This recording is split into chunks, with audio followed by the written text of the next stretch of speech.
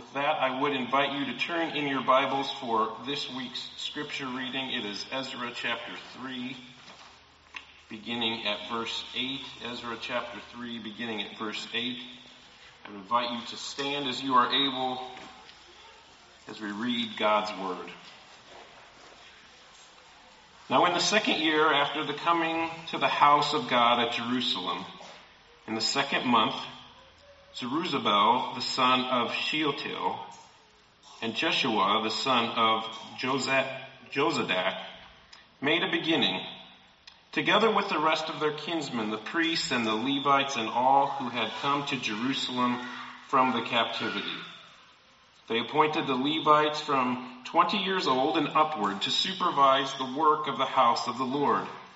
And Jeshua with his sons and his brothers, and Kadmiel with his sons and the sons of Judah, together supervised the workmen in the house of God, along with the sons of Henadad and the Levites, their sons and brothers.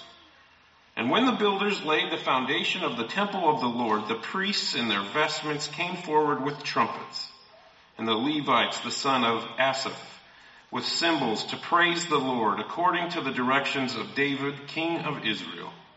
And they sang responsively, praising and giving thanks to the Lord, for he is good, for his steadfast love endures towards Israel.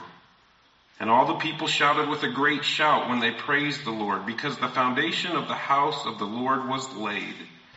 And many of the priests and the Levites and the heads of the fathers' houses, old men who had seen the first house, wept with a loud voice when they saw the foundation of this house being laid, though many shouted aloud for joy, so that the people could not distinguish the sound of the joyful shout and the sound of the people's weeping. For the people shouted with a great shout, and the sound was heard far away. This is God's word. You may be seated. Morning, everybody. My name is Craig. I'm one of the elders here. I'm thankful to open God's Word with you today. We are continuing our series through Ezra and Nehemiah. Thankful that God's Word is a two-edged sword, able to cut. His Word is powerful. I say that because I feel weak today. I just feel needy for the Lord's help, and I'm glad that I can rely on Him and His Word to do the work. I'm also thankful that those of you who are here, you braved the cold to come. Thank you for making it here. Those of you who are at home, sipping your coffee, joining your fire, we miss you. We do. Enjoy it, though. I'm thankful that we can gather and continue to use this place. This has been such a blessing. I have a question, just to start us off this morning. How do you deal with disappointment? How do you deal with disappointment when things don't go your way? About a month ago, I had my birthday. Darcy, my wife, asked me what I wanted for my birthday meal.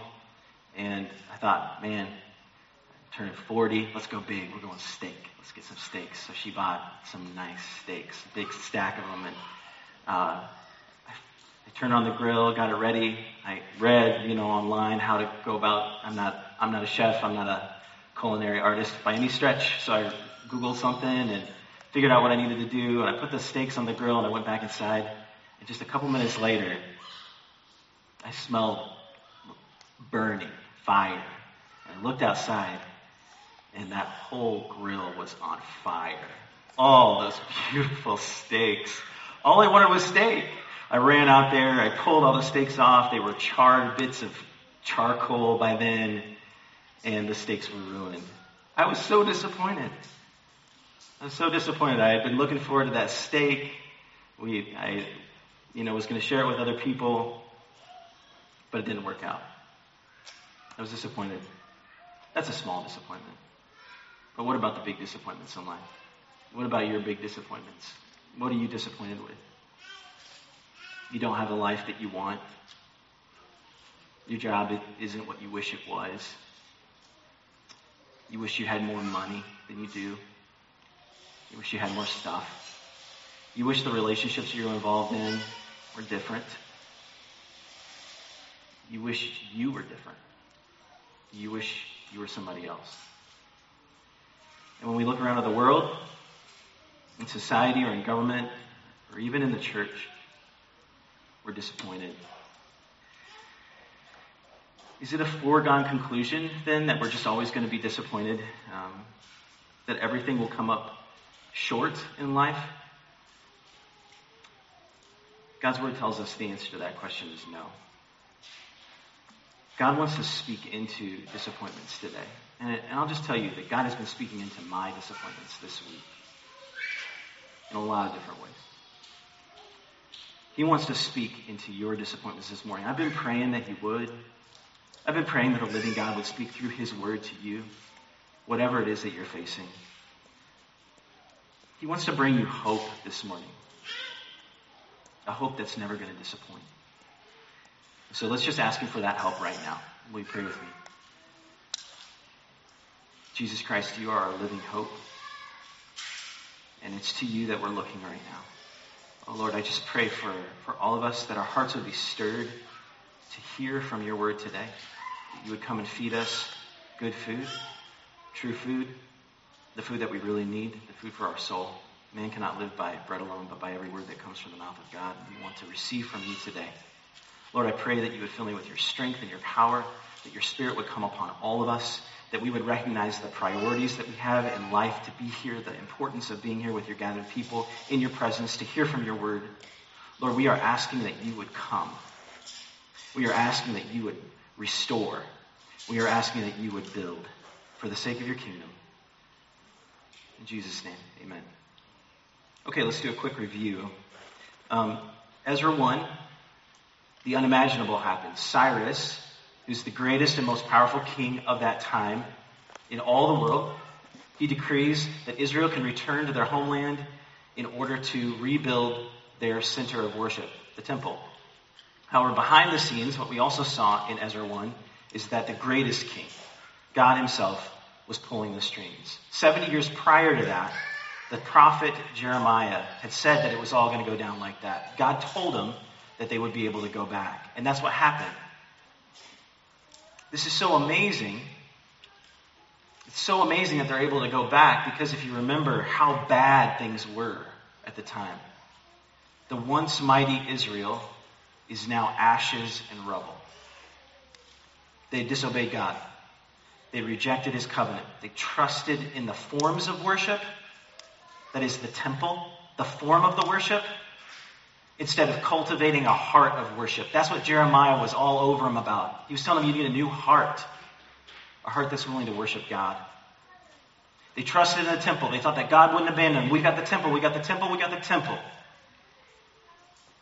And God said, you are not obeying me from the heart. And so he exiled them. He sent them into captivity. And everything now is in ruins. The city, the temple, and the people. Exiles in a foreign land.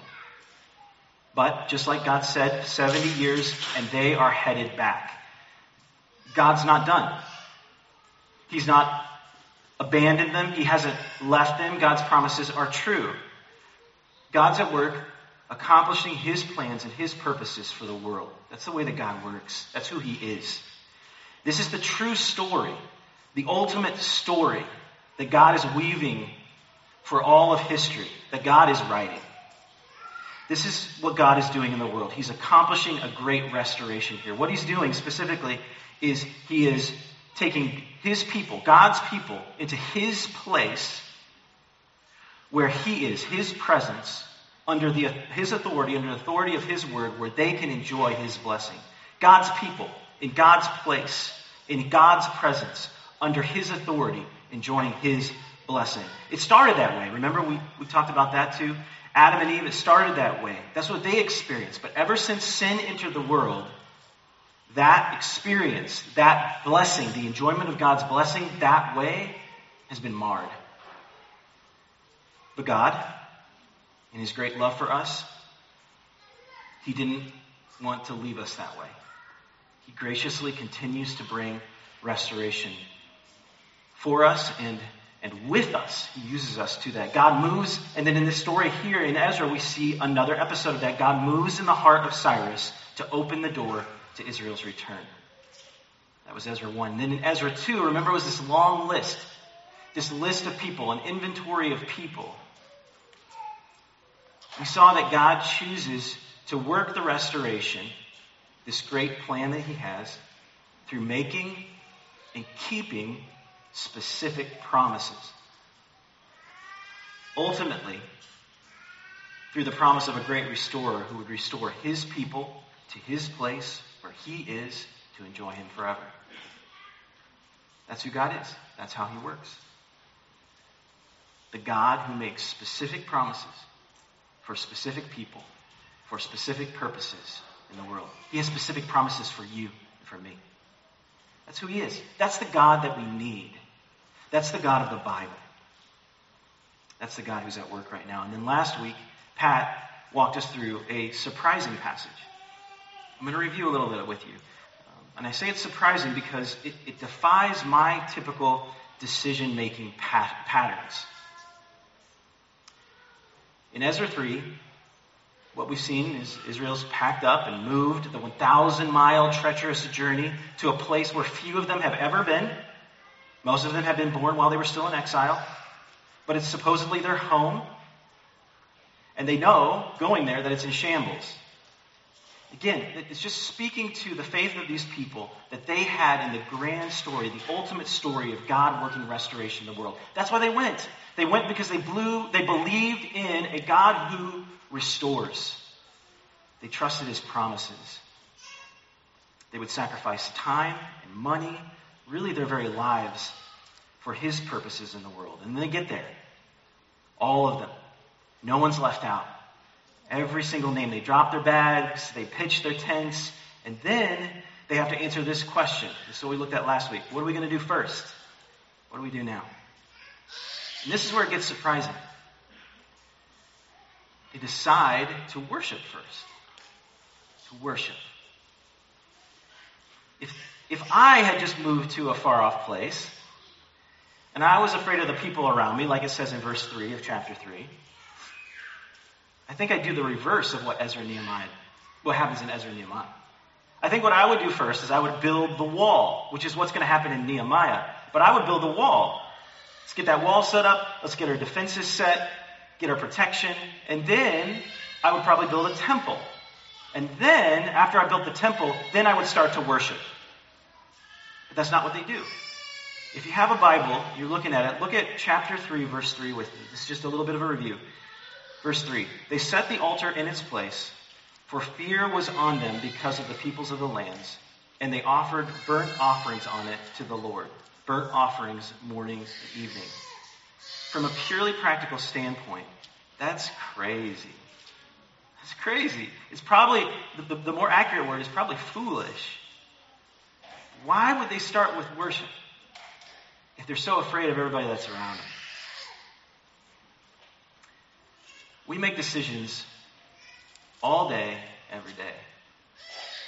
Most fall into the category of passive decisions, where we don't actually have to choose, we don't actively choose between option 1 and option 2 or a slew of options. We simply respond to the situation. Sometimes we do need to actively choose. Do I eat the baby carrots or do I eat the donut? But those decisions don't necessarily have huge impact on our lives. And then there are decisions that do have big impacts on our lives. What job do I take? What major should I choose? Should I choose to foster or adopt a child? And on and on and on. Big life questions. I've had a lot of conversations with people, especially people aged 18 to 25, who want to know what God's will is for their life. Why am I here on earth? What does God have for me? And the truth is, a lot of us rightly want to come to the Bible to look for those answers, but the Bible doesn't often give us explicit direction, does it? Not for those specific life situations. But the Bible does tell us what we must value most, what we must treasure. And what you find is that if you're treasuring, you're valuing, you're prioritizing the things God's Word values and treasures, you're guided and shepherded into all the various decisions of life, big and small. So let me say this a different way. I heard somebody else say this, but it's a bit more sharp. It was helpful for me to hear this. if we're going to get any decision right, we have to get the fundamental decisions, the foundational priorities right. If we're going to get any decision right, we have to get the fundamental decisions right. Israel, upon arrival, had a big decision to make. They had a lot of things to do, a lot of important things to do. Things that, as we'll see, are going to take devotion and sweat and money and time. But above all that, they chose as most important, gathering together as one man, that's verse 1 of chapter 3, to worship God according to his word. That was what they prioritized. Right now, I'm talking to you right here, right now, we are gathered together as one man to worship God according to his word. Gathering together with his people on the Lord's day is essential. It is a foundational part of life. Rightly prioritizing this shapes all the other decisions that we make. But you're probably thinking, Craig, I'm here. I'm with you. I'm with you. I'm watching. I'm here. Let me ask you this. Just diagnostic questions I've been asking myself. Why are you here? Did it work out for you to be here today? Does it fit with your lifestyle?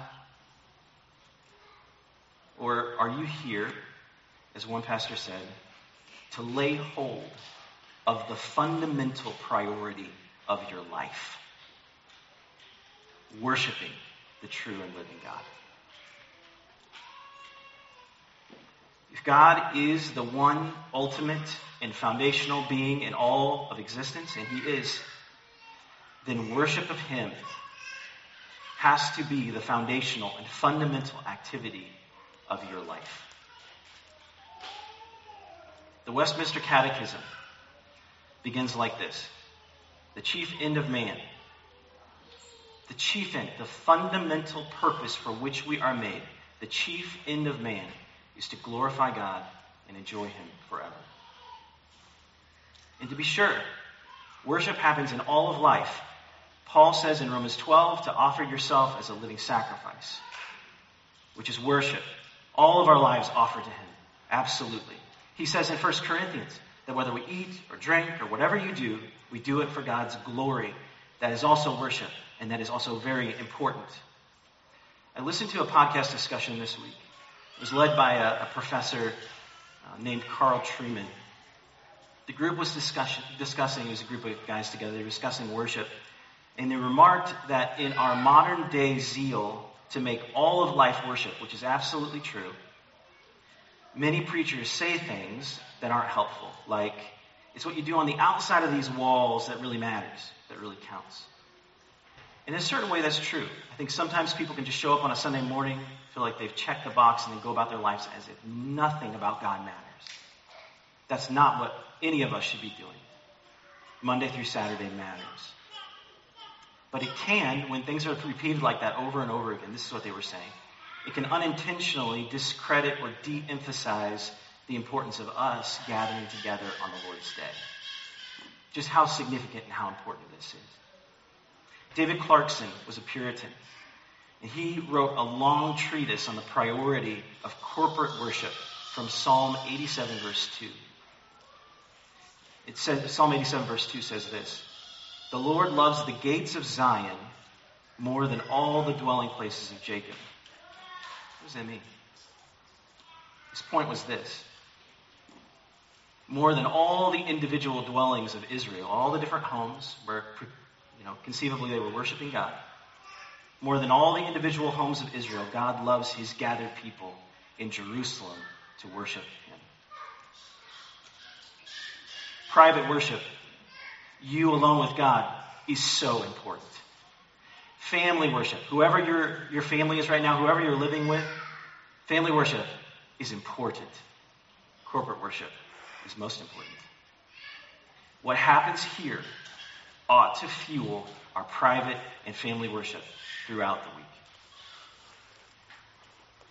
This podcast went on to say that as Christians, we have access to God through what we call ordinary means of grace. Sometimes people receive a vision or a dream from God and hear from Him. That would be an extraordinary means of grace. But when we go to God's Word, we know we will hear from Him. That is an ordinary means of grace. Every time you open God's Word, you're going to hear from Him. Ordinary grace. Ordinary means of grace. Likewise, if we want to encounter God, to meet with God, to worship God, where can we count on that happening? The ordinary means of grace that God has provided is here. The gathering of His people. Sunday worship. Under God's Word. Sunday after Sunday. If you want to see a doctor because you're sick, you don't go to the grocery store hoping that you're going to run into her or him in the aisle. You go to the doctor's office. If you want to encounter God week after week, you gather with His people on Sunday morning. That's where He's going to be. And I want to confess to you this. This is why it's been so convicting for me. Sometimes I don't want to be here. And I'm the guy who's paid to be here. It's my job. I have literally no excuse. I say that to my shame. But this is why Jesus is so important to us.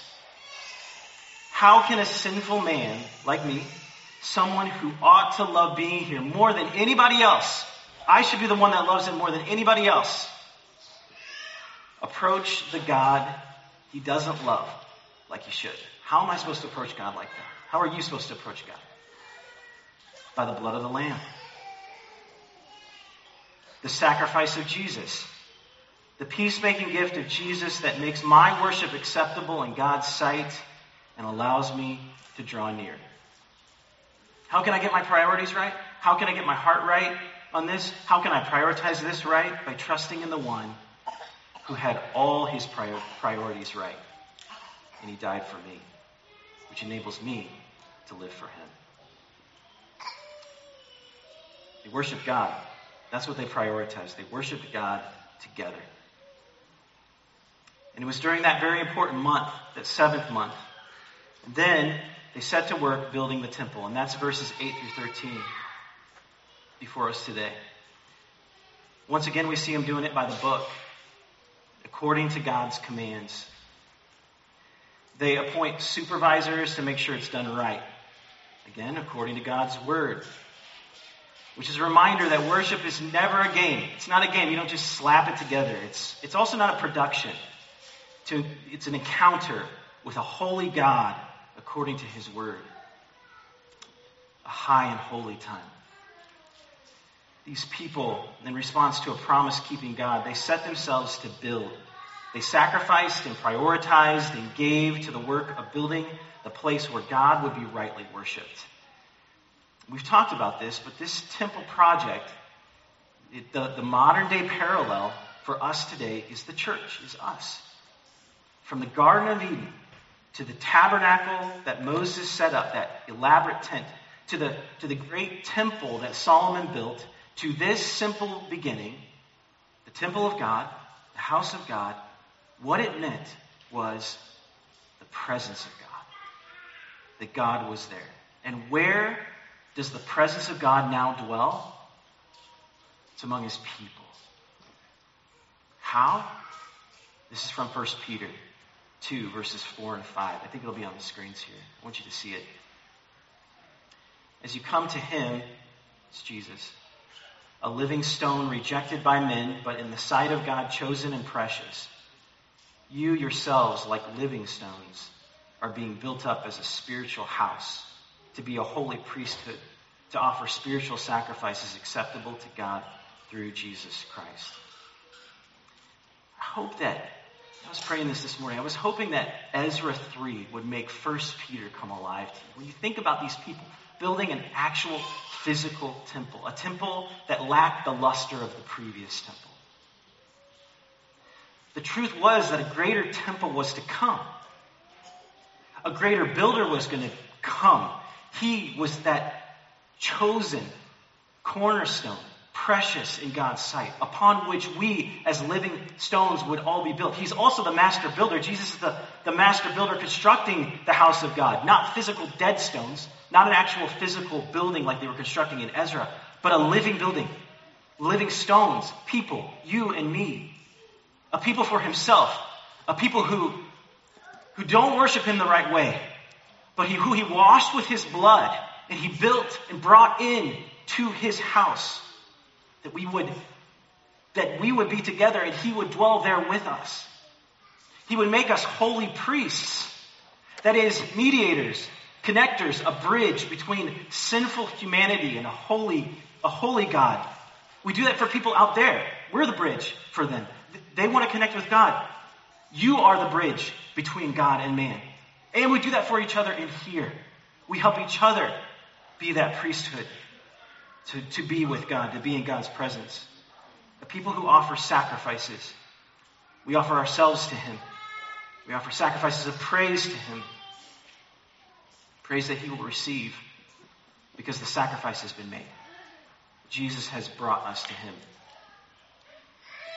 These people in Ezra knew that to build the house of God, the temple of God, was the highest priority.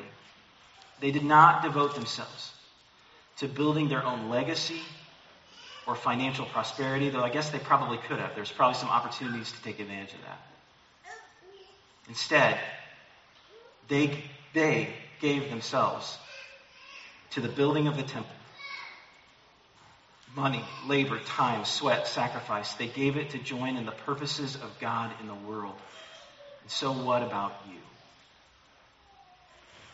Where do you give your money, labor, time, sweat, sacrifice? What is it that you're devoting your life to build? Will it last? Give yourself to the work of God in and through his church. Give yourself. When I talk about church, I mean give yourself to one another. Give yourself to one another. Give yourself to advancing his kingdom through this church, through his people, to all peoples. It's a worthy and lasting purpose. In verse 10, with the foundation laid, they pause to praise. Trumpets and cymbals, priests in decorative clothing, singers and choirs, they praise the Lord and they sing this song. For he is good, for his steadfast love endures forever toward Israel. Now, however pure their motives were in building the temple, we still find some mixed emotions. Look at verse 12. But many of the priests and the Levites and the heads of the fathers' houses, now remember, the worship service is still going on. Old men who had seen the first house wept with a loud voice. And when they saw the foundation of this house being laid, though many shouted aloud for joy. When I first read this, I thought that this was a picture of godly joy in his good promises coming to fruition, which is what it is, alongside godly sorrow over sin and the effects of sin. That's the weeping. These old folks had seen the former temple. They saw its glory. They remembered God's presence among them. And now it's gone because, and this is what I thought, because of their sin. Our sin did this, and we're sorry.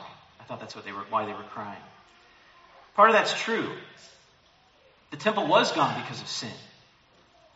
But that actually wasn't why they were crying. Two prophets at that time, Haggai and Zechariah, shed more light on this for us. In a couple weeks, actually, we're going to pause and go into Haggai for 2 consecutive weeks to get a little glimpse into their prophecies to this specific moment, to understand what's going on even more fully. Here's what Haggai said about this moment. He said this. This is Haggai 2, verse 3. Who is left among you who saw this house in its former glory? How do you see it now? Is it not as nothing in your eyes?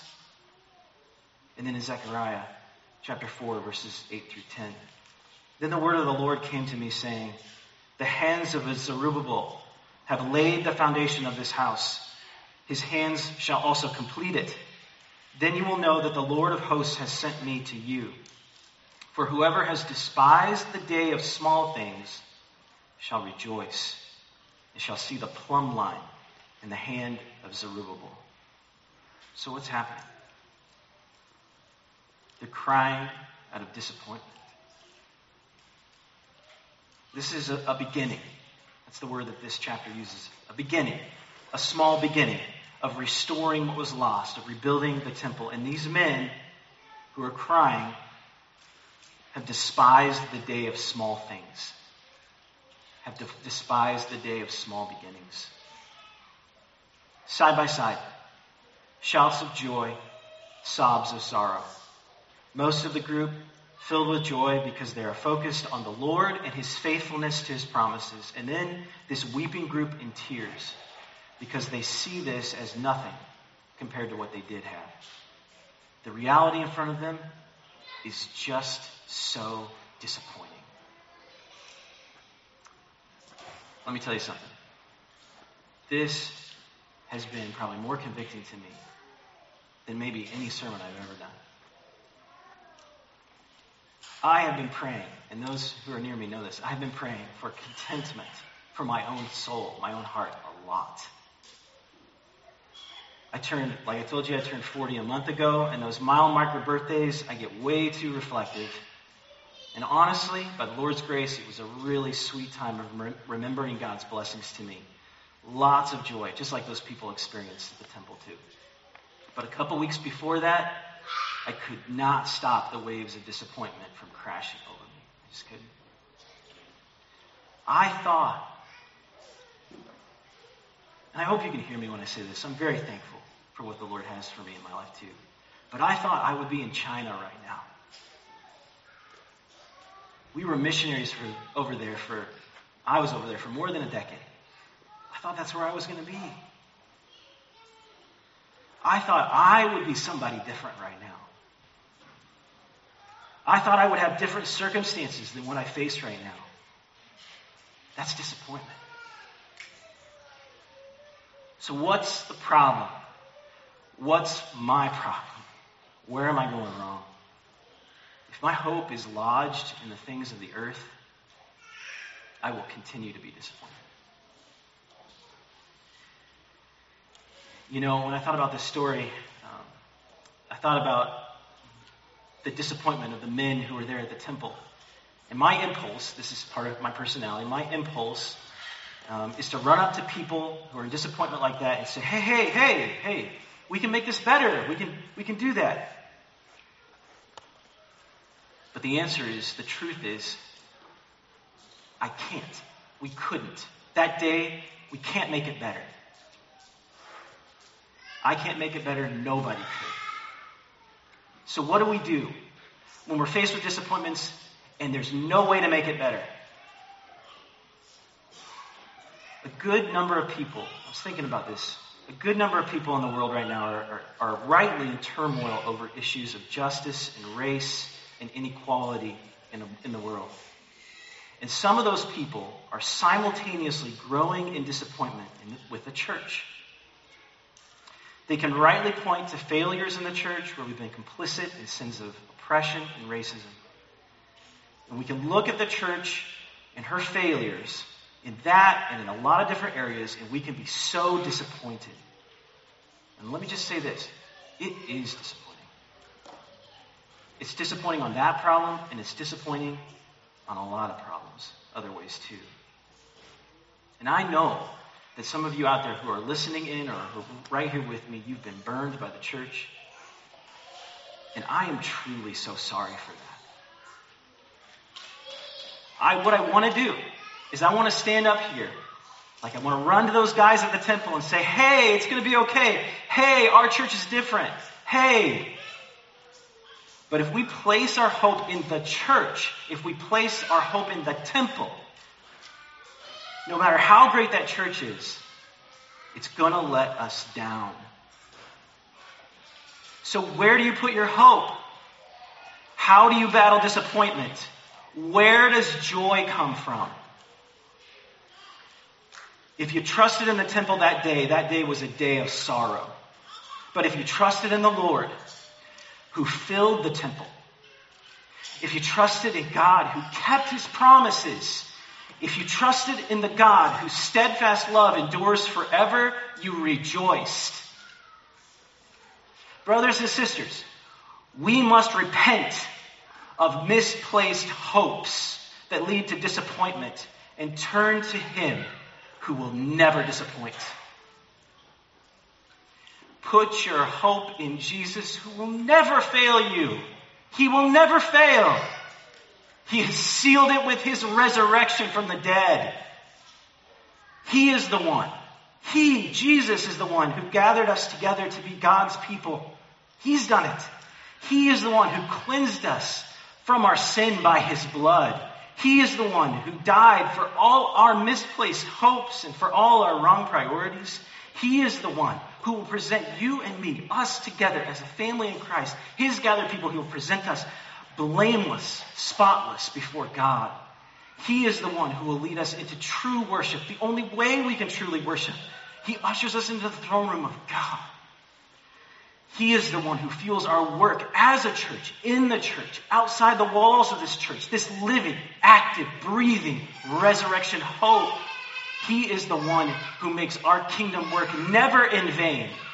Never in vain. And he is the one who will bring us true and lasting joy.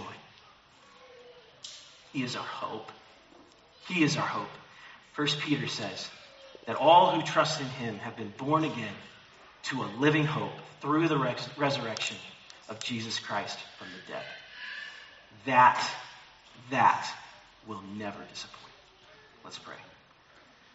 Oh Lord, you are the sure and steady hope of our soul.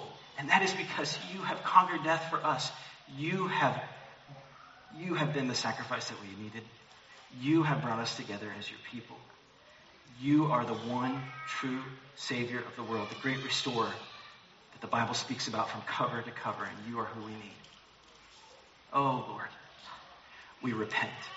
We repent of placing our hopes in the things of this world, and we put our hope and our trust in you. Lord, align our priorities, our passions with yours, and cause us to believe again the gospel. That you've done it all for us, so we do have hope. In Jesus' name, amen.